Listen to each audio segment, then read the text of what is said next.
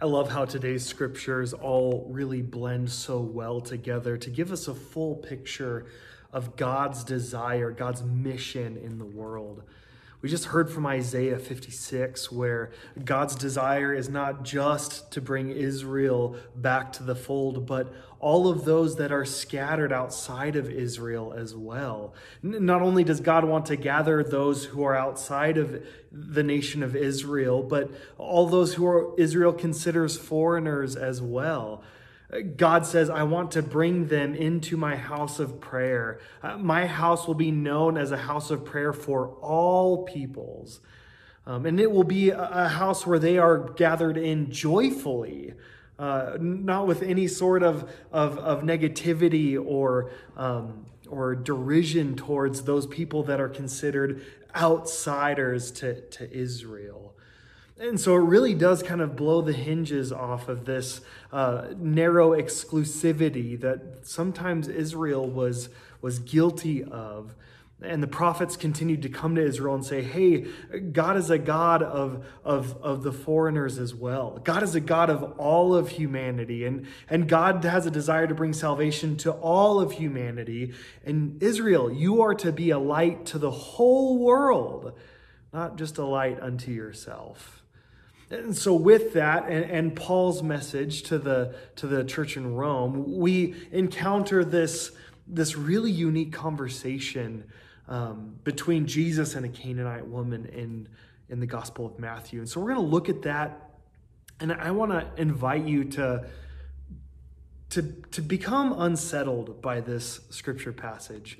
I know that's not a common request from me, but I really want to sit in the discomfort of this text, because I really do believe that the Holy Spirit oftentimes unsettles us so that the Holy Spirit can unearth some of the things that really need to be drawn forward to the surface for us, especially in our present cultural moment and things like that. So I want you to invite yourself to be unsettled by the Holy Spirit today and really sit with some of the discomfort in this text and dwelling on those questions that I asked at the beginning of service. What is it like to ask in deep desperation only to receive silence in return or negative opposition? And how might we as the church or believers or our society be doing that to people that we might consider on the outside? Who do we consider outsiders, and how might we be just responding in silence to their voices today? So if you take your Bibles out with me, let's turn to this passage, Matthew chapter 15. We're going to read verses 10 through 28. I'm going to be reading it from the Common English Bible this morning. So join with me in reading along as we look at this event in Christ's ministry. Jesus called the crowd near and said to them, "Listen and understand. It's not what goes into the mouth that contaminates a person in God's sight. It's what comes out of the mouth that contaminates the person." Then the disciples came and said to him, "Do you know that the Pharisees were offended by what you just said?" Jesus replied, "Every plant that my heavenly Father didn't plant will be pulled up. Leave the Pharisees alone. They are blind people who are guides to blind people. But if a blind person leads another blind person, they will both fall into a ditch." Then Peter spoke up, "Explain this riddle." Jesus said, "Don't you understand yet? Don't you know that everything that goes into the mouth enters the stomach and goes out into the sewer? But what goes out of the mouth comes from the heart, and that's what contaminates a person in God's sight. Out of the hearts come evil thoughts, murderous intentions, adultery, sexual sins, thefts, false testimonies, and insults. These contaminate a person in God's sight. But eating without washing hands doesn't contaminate a person in God's perspective." From there, Jesus went to the regions of Tyre and Sidon. A Canaanite woman from those territories came out and shouted, "Show mercy to me, Son of David. My daughter is suffering terribly from demon possession." But he didn't respond to her at all.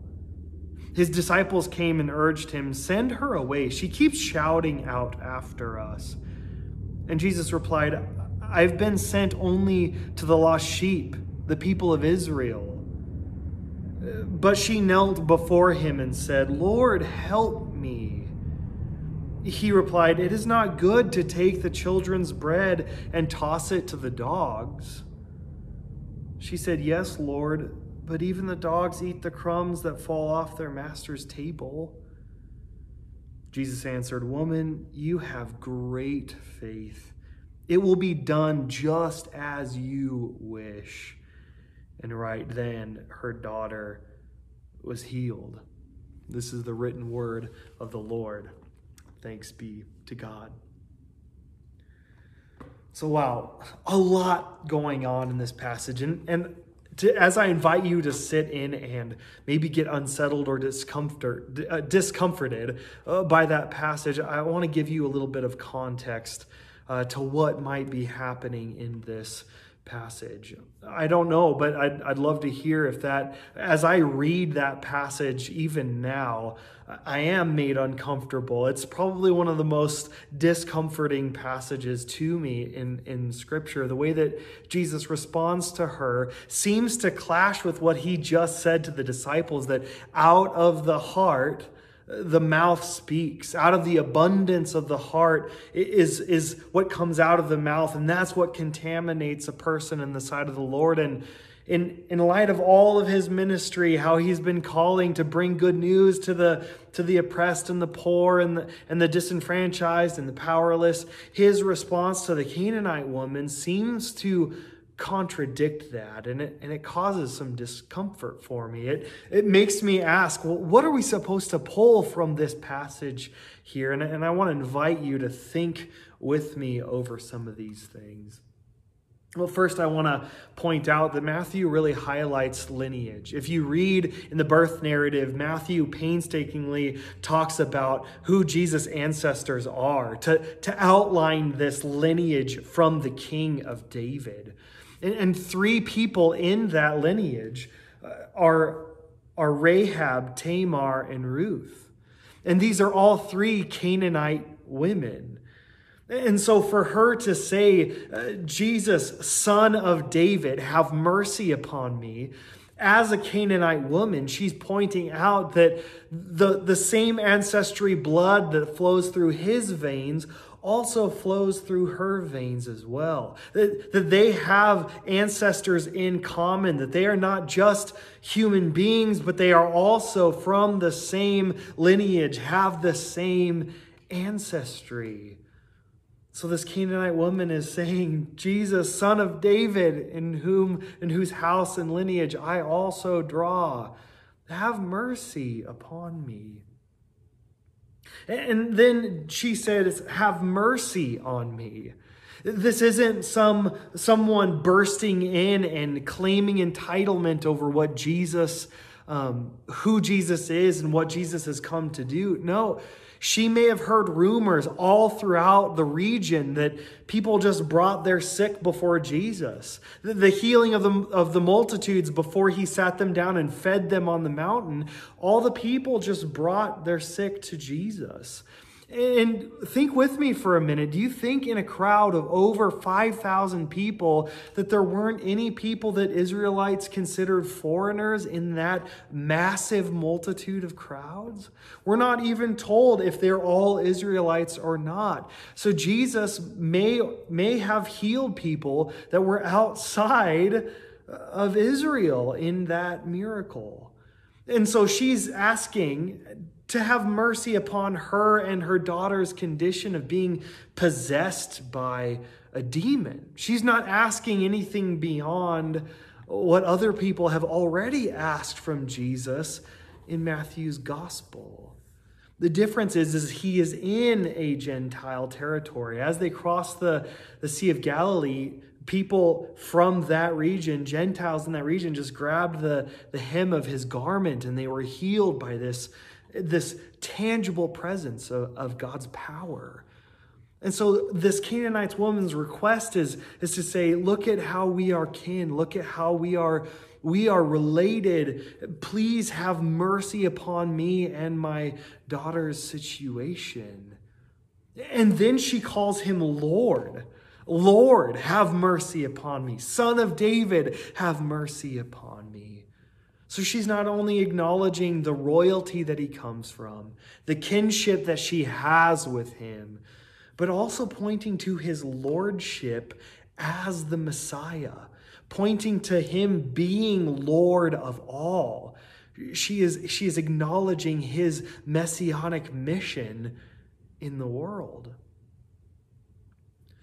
And then this all seems to be normal so far. Normal request from a very ordinary person, someone that Jesus has tended to in the past, and wouldn't seem far-fetched for him to respond and just simply heal her daughter. But what we see is silence. Something really unsettling.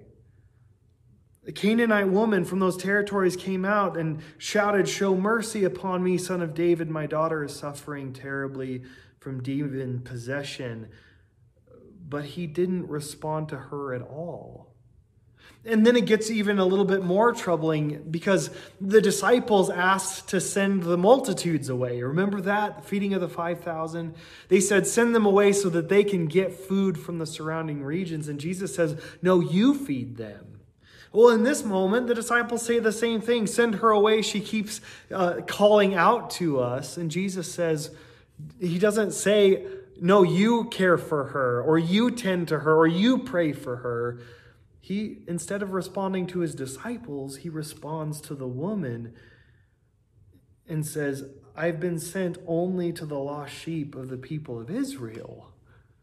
This kind of exclusive claim that his work, his mission, his desire is only to the lost sheep of Israel. And don't you have Isaiah still ringing in your ears? Jesus knew Isaiah better than anyone in that culture. And so he knew as well Isaiah's prophecy that the mission of God is not only to bring Israel to God's self, but to bring all of the world, even those that Israel considers foreigners and outcasts and Gentiles, people who they consider to be outsiders. God is wanting to bring them into the mission of God as well. So this response from Jesus seems to be even more troubling. She knelt before him, and this is when she calls him Lord. She says, Lord, help me. And then it gets even more troubling. In verse 26, he responds with it is not good for us to take the children's bread and toss it to the dogs. And I've told you this before, the Greek word used for dogs here is really close to a slanderous slur of race or elitism, that the Jewish people thought that they were better than Canaanites. You have to understand that Greeks and Gentiles both had dogs as pets, and Jews did not have dogs as pets in the first century. They saw them as pretty unclean and scavengers and things like that. Somebody who loves his dog so much can't imagine just seeing them as pests in the culture. But Gentiles and Greeks, they all had domesticated dogs in their household. And it was a common practice in Gentile households to, as they were eating at the table, their dogs would come up, as all of us who have dogs know, they come up to the table and they would actually feed them under the table as the rest of the family is eating. They were part of the family, much like they were today. And so for Jesus to respond and insinuate that she is a dog, and the meal that the real Israel is enjoying from God can't be shared with the dogs is derogatory and negative. It's unsettling to say the least. But then she responds by saying, yes, Lord, but even the dogs eat the crumbs that fall off their master's table. And this even harkens back to the feeding of the 5,000. Didn't Jesus and the disciples gather 12 baskets of bread left over, showing the expansive breadth and the abundance of God's salvation and desire to feed and to heal all the world with all that is left over? So much so that there were 12 baskets left over from this abundant grace of God. And hasn't it been Jesus that's been talking about this little bit of a mustard seed that the glory of God can bring about magnificent purposes beyond what we could ever ask or imagine?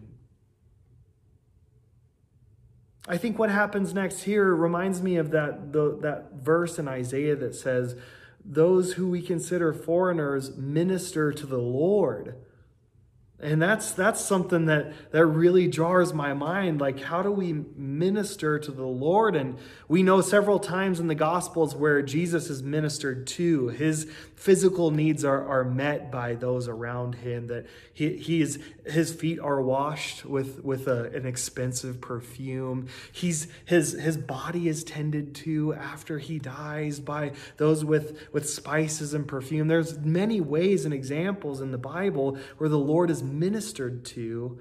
And I think part of ministering to someone is also saying, hey, can you think a little bit deeper about this reality that you're talking about this pursuit, this mission that you're on? Can you think a little bit more critically or deeper about this? And so she responds to Jesus, I think ministering to the Lord, and says, yes, Lord. Yes, Lord, she says.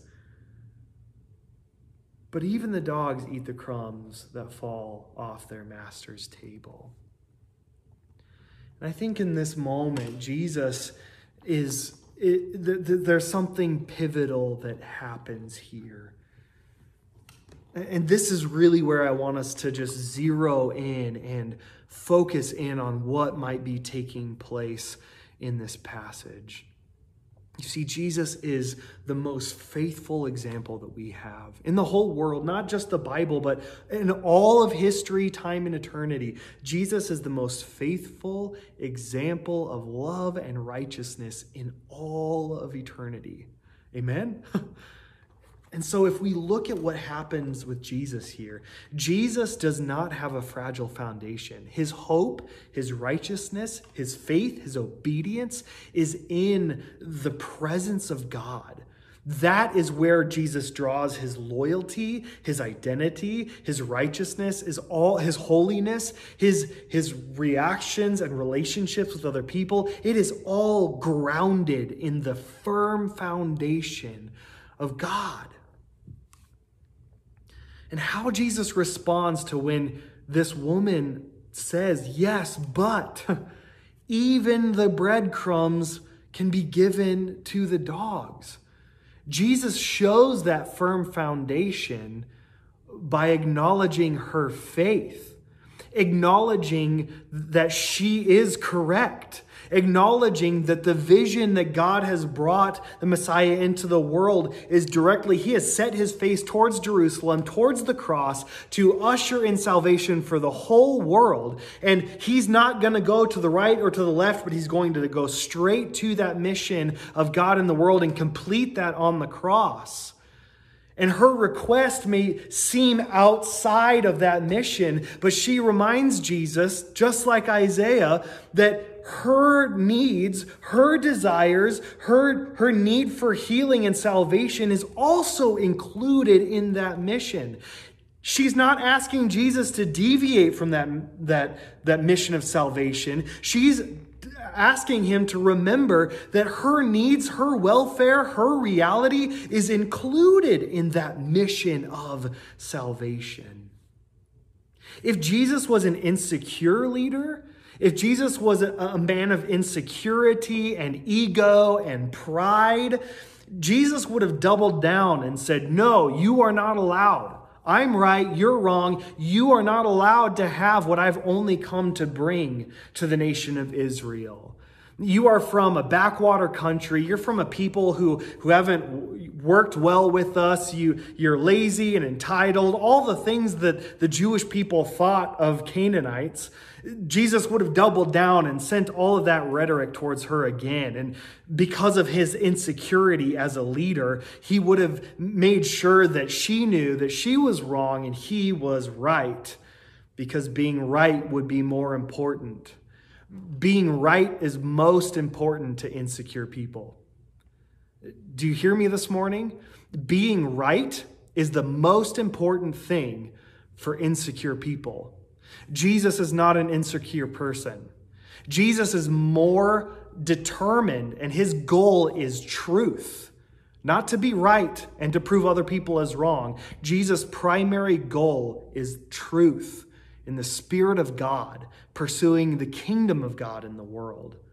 And so from that foundation of truth in God's presence, when you are a secure person in God, you are secure enough to understand when maybe you are too focused on something, and that intention needs to be calibrated. Those metrics need to be revisited to understand that maybe I'm considering people outside that are actually inside the mission of God.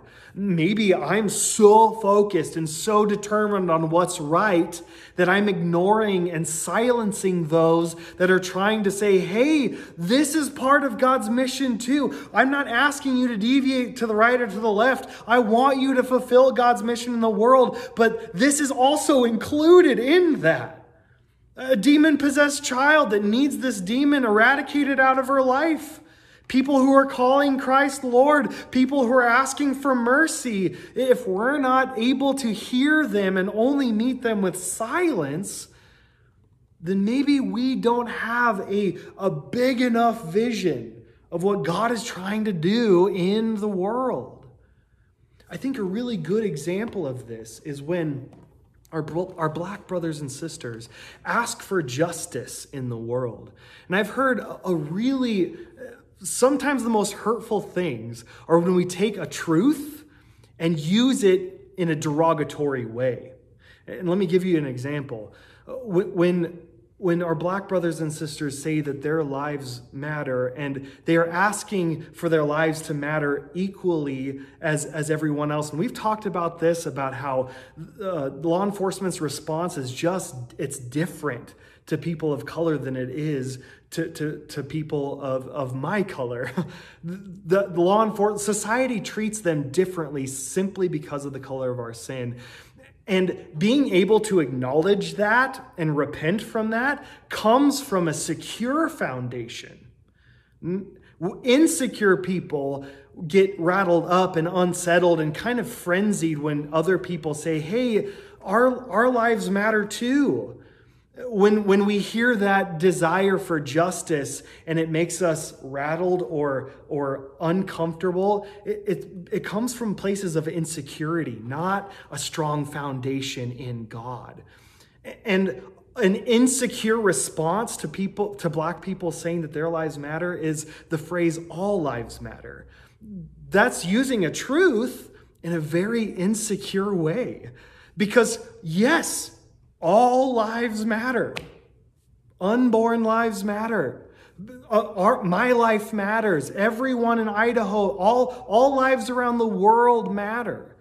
But that response comes from a place of insecurity, because it's akin to saying during 9/11, during September 11th, when people are saying, how horrible that this happened to those buildings in New York. What if people responded, yeah, but all buildings matter? Well, yeah, all buildings do matter, but those buildings are burning down because of a terrorist attack.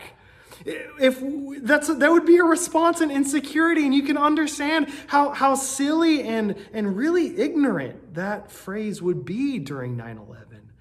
And so to respond from people like the Canaanite woman in Jesus' time and people of color in our time, to respond using a truth, yes, he'd been sent for the lost sheep of Israel. That is true. But to respond in ways of saying all lives matter to people who are saying that they want their lives to matter equally comes from a place of deep insecurity and not a deep foundation in God that allows us to see when our vision isn't big enough, when our pursuit for God's kingdom isn't including a really important element, that justice for those that we may consider outsiders, or justice for those whose experience we are completely unaware of. Jesus, as a Jewish man, doesn't understand the deep realities of what it means to be a Canaanite woman in the first century with a demon-possessed daughter. There's no way he and his disciples could understand her reality. But how does Jesus respond? At the end of this event, Jesus responds from a secure place in God and says, "Woman, your faith literally just blew me away. Your faith makes," let's read it. "Your faith has made you whole." Jesus responds by saying, "Woman, you have great faith. It will be just as you wish." And that Greek word is where we get the word will. Her will, her persistence, her persistent faith in requesting mercy and healing from the Lord is what brought this miracle into being. She persisted. She persisted forward in needing her voice to be heard. As a desperate mother caring for her child, she persisted to be heard in the presence of Jesus. I think Jesus had this event included in his ministry and documented by not only Matthew, but also Mark, because it really shows us the ways in which culture plays into this mentality of having insiders and outsiders that the gospel really doesn't allow us to have. Our culture causes us to be silent in the face of experiences that we just don't understand. When we don't understand another person's experience, we usually fall silent because their requests for justice or mercy seem to rattle with our framework, our foundations of the way that the world works. But this is why it's so important to have a firm foundation in God, because when other people ask for mercy or justice or help or healing or wholeness, our firm foundation in God allows us that firm stability to look at our mission and say, okay, I'm firm in God. I know whose child I am. Therefore, from that firm foundation, I can look and see where maybe my humanity is not really allowing me to see the full vision of what God wants to do in this moment. So I'm going to listen deeper, try to step outside of my experience into theirs and listen. Not respond in silence, but maybe listen in a way that tries to empathize with their experience and understanding. Then it shows separation. Jesus responds in a way of like, I've come only for the lost sheep of Israel. And the disciples saying, send her away. This sort of separation, this distance that their cries are maybe too unsettling or uncomfortable. And so we want to put distance between us and them. And it furthers that silence and denying maybe their cries for help. And then segregation. Jesus says, I only have come for the lost sheep of Israel. And when we think that our endeavors are only for a certain kind of people, it's not just racism, but when the economy or wealth or resources should only go to a certain type of people, whether it be just hardworking people. What if people are unable to work hard? What if people have not been given the adequate a platform or ability or education to be able to work hard the way that we define work, right? So how we often segregate us between like those who pick themselves up by their bootstraps. Well, Martin Luther King said it's a cruel tragedy to say to a bootless man to pull themselves up by their bootstraps. We often segregate ourselves from people whose experiences we don't understand, but who are also included in the mission of God in the world. And then we often respond with slurs or insecurity statements, like we've covered already, where Jesus responded, the breadcrumbs aren't good to just feed to the dogs, they're for the children. So we respond in those sort of negative ways. And whenever you're resorting to name calling, you've already checked off silence, separation, and segregation. Name calling is really the barrier line that you've already decided to not listen. You're going to separate yourselves from them. You're even going to put people in different categories. And then when you start labeling those people, whoever they are, if they're lazy or entitled or power hungry, whatever title you want or slur you use, you've already checked off the box of being silent, separating yourselves from them, and really segregating them into these other boxes in your mind when you start calling them those people. Even when you start being passive aggressive or telling people to grow up, like these things should never come from the mouths of Christians. I heard an incredible quote the other day from a pastor that said, sheep is a really weird insult for Christians to use. Let's just sink that in a little bit when we call Jesus the Great Shepherd. Sheep, which is going around all over the place, sheep is a really weird insult for Christians to use. And also, insults are really weird things for Christians to use. So if you catch yourself insulting with your mind or your mouth, remember, out of the abundance of the heart, out of the abundance of silence, separation, segregation, or just compartmentalizing people and putting them in boxes, when you start speaking out loud or typing out loud those sorts of names towards those people, whoever they may be, you've already checked off the box, and that's the abundance of your heart being revealed by those things. And I think God's people are called for that security that Christ represents here. This security in the foundation of God that allowed even Jesus himself to check his perspective in light of this Canaanite woman's presentation of faith and cry out for justice.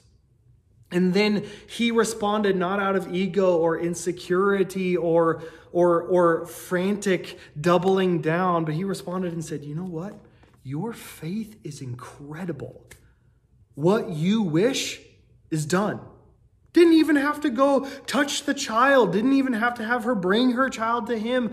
The demon was driven out because of her persistence. And Jesus acknowledges that. And if our Messiah is secure enough, the leader of our entire church as Christianity, if our Messiah is able and strong enough and has that much integrity to do that, shouldn't we as the church also mirror that integrity, that resiliency in our foundation of God to pursue truth, even to the point of saying, look, we have an exclusive vision in the world. We want the salvation of Christ to come in the world. We want the gospel of Christ to be preached. We want people to understand that Jesus is Lord and Savior of all the world. That's our exclusive vision in the world, to baptize all nations in the name of the Father, Son, and Holy Spirit. If Jesus is secure enough in the foundation of God, in that exclusive vision in the world, shouldn't we as the church also be that secure to say, you know what? Maybe part of the truth of God's mission also includes something that we never even, it was beyond our imagination or our conception when we started out pursuing that mission. And I think that's such a deep lesson that we need to learn from Christ in this moment of his ministry. In our day and age, we have several different responses to things that are going on in our culture. Whenever conflict, crisis, or turbulation comes about, typically we see organizations, whether they be political or religious, respond with a frenzied orthodoxy. And what I mean by that is frenzied legalism, that they double down and say, no, this is right, this is wrong, and if you're in the wrong camp, then there's no in between. If you're in the wrong camp, you're completely cut off. You're part of those people. And that frenzied spirit, that frantic spirit is not what we're called to be. In moments of political turmoil, you'll see political leaders doubling down because of insecurities and ego and pride, and they'll double down on their politics and say, these people are wrong and we are right, and we're gonna pursue what this is right, and those people are wrong, and so you need to be in our camp. And they foster fear towards those other people rather than saying, hey, look, we're not perfect. They have some great ideas across the aisle. And we really need to work together. That's the point. Pursuing truth fundamentally starts with working together. Pursuing what is right and what is wrong only says there are people that are wrong and people that are right, and that's it. There's no middle ground. Truth is always finding reconciliation. Truth is always finding out ways to work together. And so a frantic politic is one that says, this is right and this is wrong, and by golly, we're going to pursue what is only right to us, rather than this desire to work together.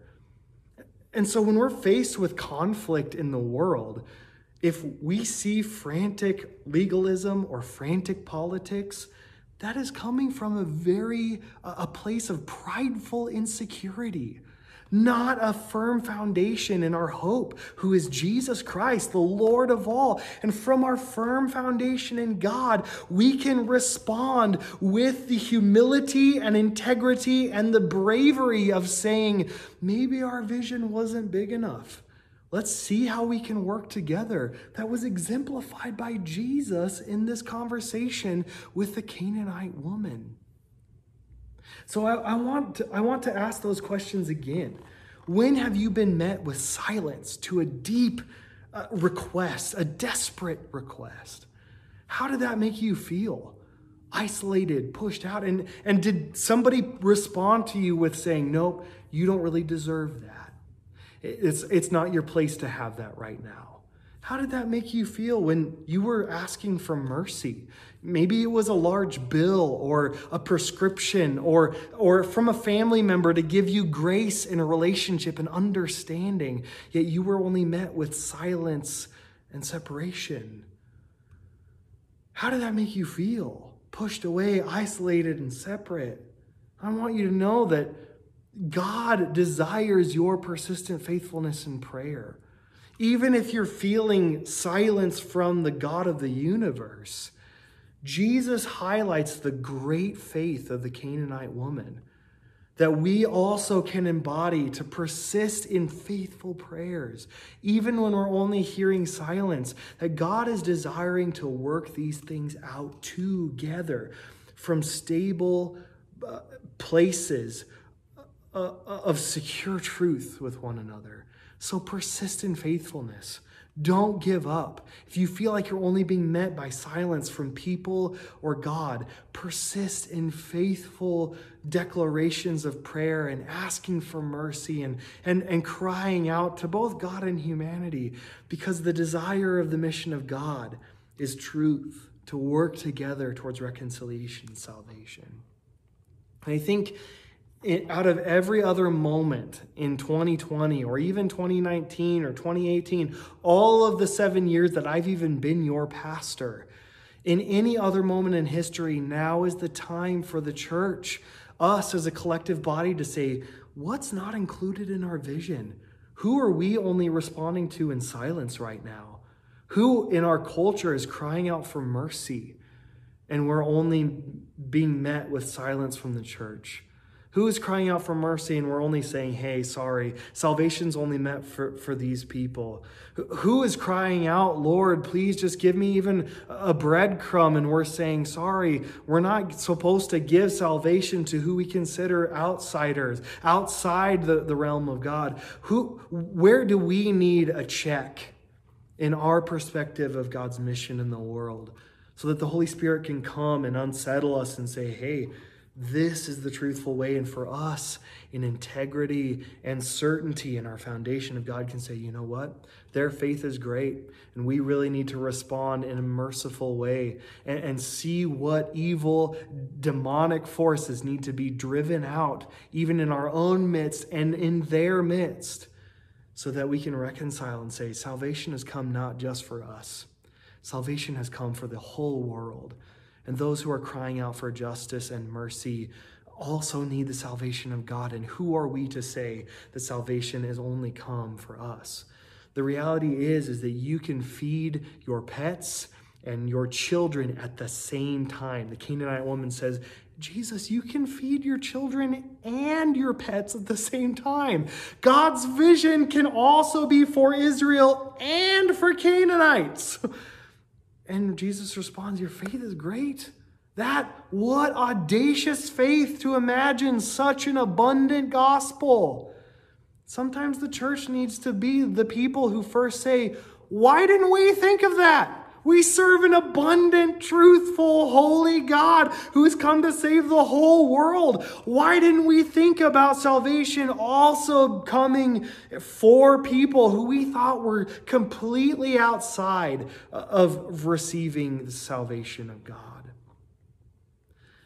The salvation can be for us and other people, and those people that we think are so removed from doing the good work of God in the world.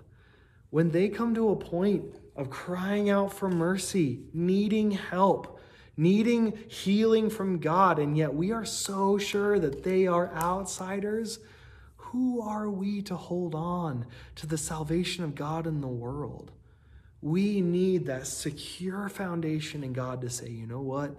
Their persistent, faithful cries for mercy is great. The same faithfulness that we are presented with in the gospel of Jesus Christ. May we have ears to hear. May the words of our mouths reveal the abundance of a desire for all of God's children, all of humanity come to salvation in Jesus Christ. May the words of our mouth and the actions of our lives reveal an abundance of belief that God's mission is for all the world. And may the church show that same heart. And out of our mouth, collectively as a church, say, you know what? We're not going to respond to each other in silence. We're not going to respond to the world in silence. We're not going to respond to each other in negativity, separation, or segregation. We're going to respond in the unity of truth that God the Father, God the Holy Spirit, and God the Son has brought to us in our lives. We want to see that same salvation in the world. I think the Holy Spirit is bringing about a new revival for all that God's mission can be in the world. And the church is called to step up and be an institution, to be a movement, to be a people that is so secure in the mission of God that we have the integrity and the confidence and the bravery to realize maybe where we aren't seeing things fully and include elements in the mission of God that may not be there already. May we have that audacious faithfulness in prayer, in love, in hospitality to one another that is revealed by the Canaanite woman here, because God responds by saying that faith, it is that faith that is great. And maybe we could look for that in the ways that the world is responding right now. Where do we see great faithfulness in the world that we feel like maybe is outside of the mission of God? The Holy Spirit might be saying, hey, let's check our vision. Let's check our mission. Let's see maybe where the Holy Spirit is calling us where we would have never imagined before. Because our God is great. And God is driving us to be the ambassadors of Christ's mission in the world. May we be followers of Christ, even in this example, to where we can see all that God is doing in all the world. Let me pray for us this morning. Lord God, I pray that you would take this sermon and use it for your glory. I pray that the Holy Spirit that has gone before me, even before preaching this sermon, that would have gone before the ears of those who would hear it. I pray that the unsettledness in this gospel passage would lead to a secureness in your foundation, Lord God. That when we are unsettled and maybe corrected by the Holy Spirit, it leads to a further solidified certainty and assurance in who you are and who you've called us to be. Lord God, lead us to a revival of your vision in this world. Lead your church to the integrity and the humility and the surrender to hear great faith in this world. May we be, as Jesus shows us now, people who are so secure in your mission that we are able to have the audacious faith to see where things need to be healed and reconciled and pursue that with all of who we are in joy. In radical candor, in radical willingness to see your mission just spill out into the world. May we not be so fearful and so insecure that we are holding on to the mission of God as if there is a limited supply. But may we know that your abundance is driving us to an abundant life in this world with your gospel. In these uncertain, divided times, may your church be a place of unity, of peace, and bringers of justice, bringers of joy, bringers of such audacious faith that the world has never seen. May we be a source of healing for the hurting and the broken and the divided in our culture today. In Jesus' precious name, all God's people said, amen. Thanks so much for worshiping with us today. Stay tuned for Stacy's benediction. I encourage you to give during this online gathering time. Our tithes, as you may know, is dwindling during this time of online worship. And I just want to encourage you that if you benefit from the ministry of Euclid, if you benefit from the ministry of the church as a whole, we have fed so many families. We have ministered to so many people. We've replaced washers and dryers and kept people's utility bills on. We have been able to supply different supplies for people in need during this season. We have given financial support, and it's empowered your pastors to be spiritual counselors and emotional support for people during this time. If you've benefited from any of those things, or you want those things to continue, I want to encourage you to tithe consistently, especially during a time where attendance by the national statistics is dropping off because of online worship like this across the nation. So I want us to be faithful in prioritizing that in our budgets, because we know that when we collectively use just giving a little, each of us giving a little and tithing faithfully, God can do abundant things. So I just really want to encourage you, be faithful in giving. I don't want financial barriers to stand in the way of the ministry of Euclid here. It takes all of us to give just a little bit faithfully so that God can use it in miraculous ways. So if you can't give online, send in checks. Be patient with us as we cash those things. Send in, we do get those things, but I just really want to encourage you to prioritize your faithful giving to the church so that this ministry can continue, because there's nothing else like the church out there in the world. And we here at Euclid are committed to meeting both the physical and spiritual needs of our people. So give faithfully so that we can continue that work of God that has called us to in Southeast Boise. Thank you so much for coming and worshiping with us today. Join Pastor Stacy in our benediction this morning.